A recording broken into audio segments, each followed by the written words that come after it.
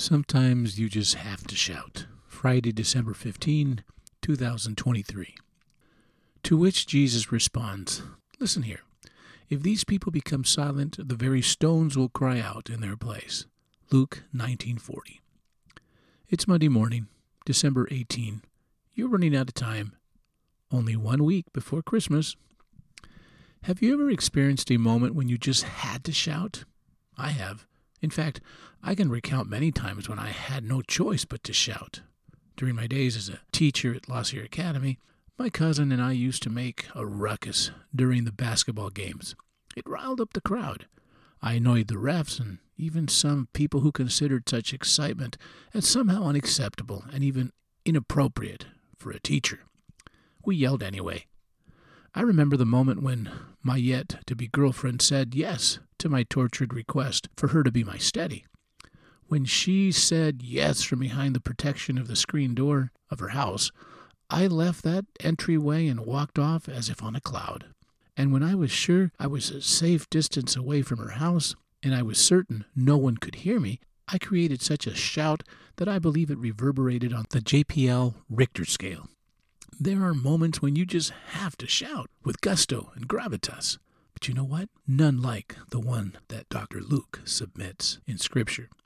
That day, on the crest of Mount Olivet, leading down to the entrance to the city of Jerusalem, was one of those days. Jesus' disciples borrowed a never-ridden colt for the Master, and when he sat on that colt, the crowd was already beginning to grow. The 12 disciples combined with the many followers of Jesus, people who had been healed and whose lives had been changed. They set the procession in motion. The mass of people grew with every step. Blessed is the King who comes in the name of the Lord. There was electricity in the air.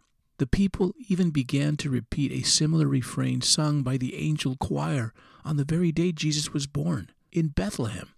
"Let there be peace in heaven," they said, "and glory in the highest."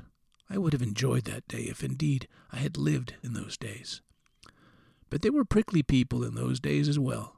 Some highfalutin religious characters joined the crowd, but not with any intention of enjoying the moment.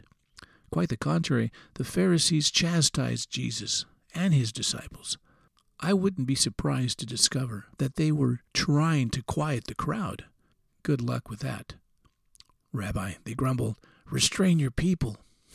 And then come the words from the very lips of Jesus. He would have none of this wet blanket behavior.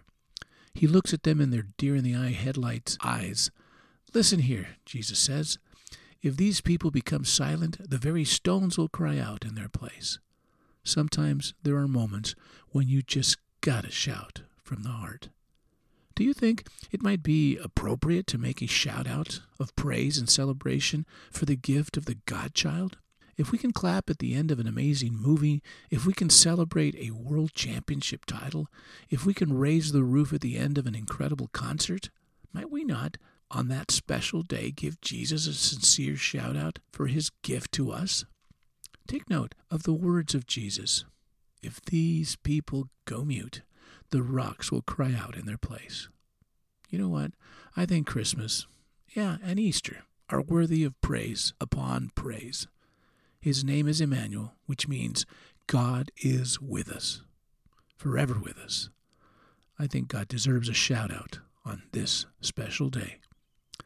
Abba, warm my often cold heart. Warm my soul with the greatest story ever told and the best gift ever given. In Jesus' name, amen.